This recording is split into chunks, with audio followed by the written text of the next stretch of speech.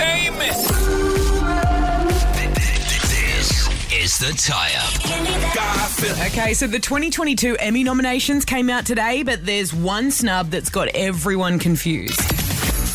So the Emmys are obviously the TV awards over in the US, and Succession led the way this year, scoring 25 nominations. I'll just rattle off a couple more. Euphoria scored 16 nominations, including Best Producer for Zendaya. Now, she's the youngest person to ever be nominated for that award. Squid Game also picked up 14 nominations, and Stranger Things, of course, made the list with 13 nominations. But fans are super confused and pissed off because Millie Bobby Brown, who plays Eleven, she's like the star of the show, she didn't get nominated for any. She was snubbed. Angela! I've heard that the cutoff date for these Emmy nominations fell somewhere in the middle of season 4, like the one that just came out of Stranger Things. So maybe she'll get nominated next year. We'll just have to wait and see.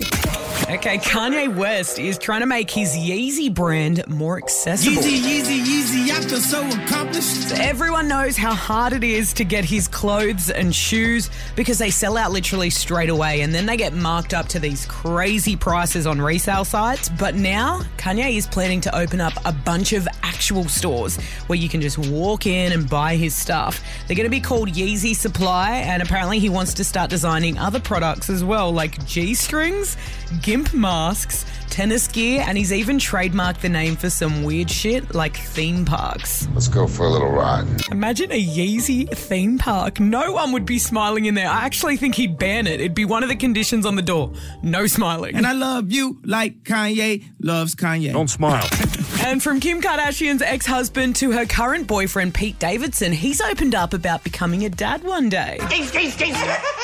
So he's been with Kim since like the end of last year, and in this teaser for a brand new season of Kevin Hart's show, Heart to Heart, he admits that he really wants to have kids. So have a listen to this. My favorite thing ever, which I've yet to achieve, is I want to have a kid. It's like super corny, but like I don't. Talk about super corny. It's the best goddamn thing you can do in life. It's just like it would be so fun. That's kind of what I'm just preparing for now. I mean, dating a Kardashian, you'd have to like kids. I swear there's like a million of them running around in that family. There's too many of them.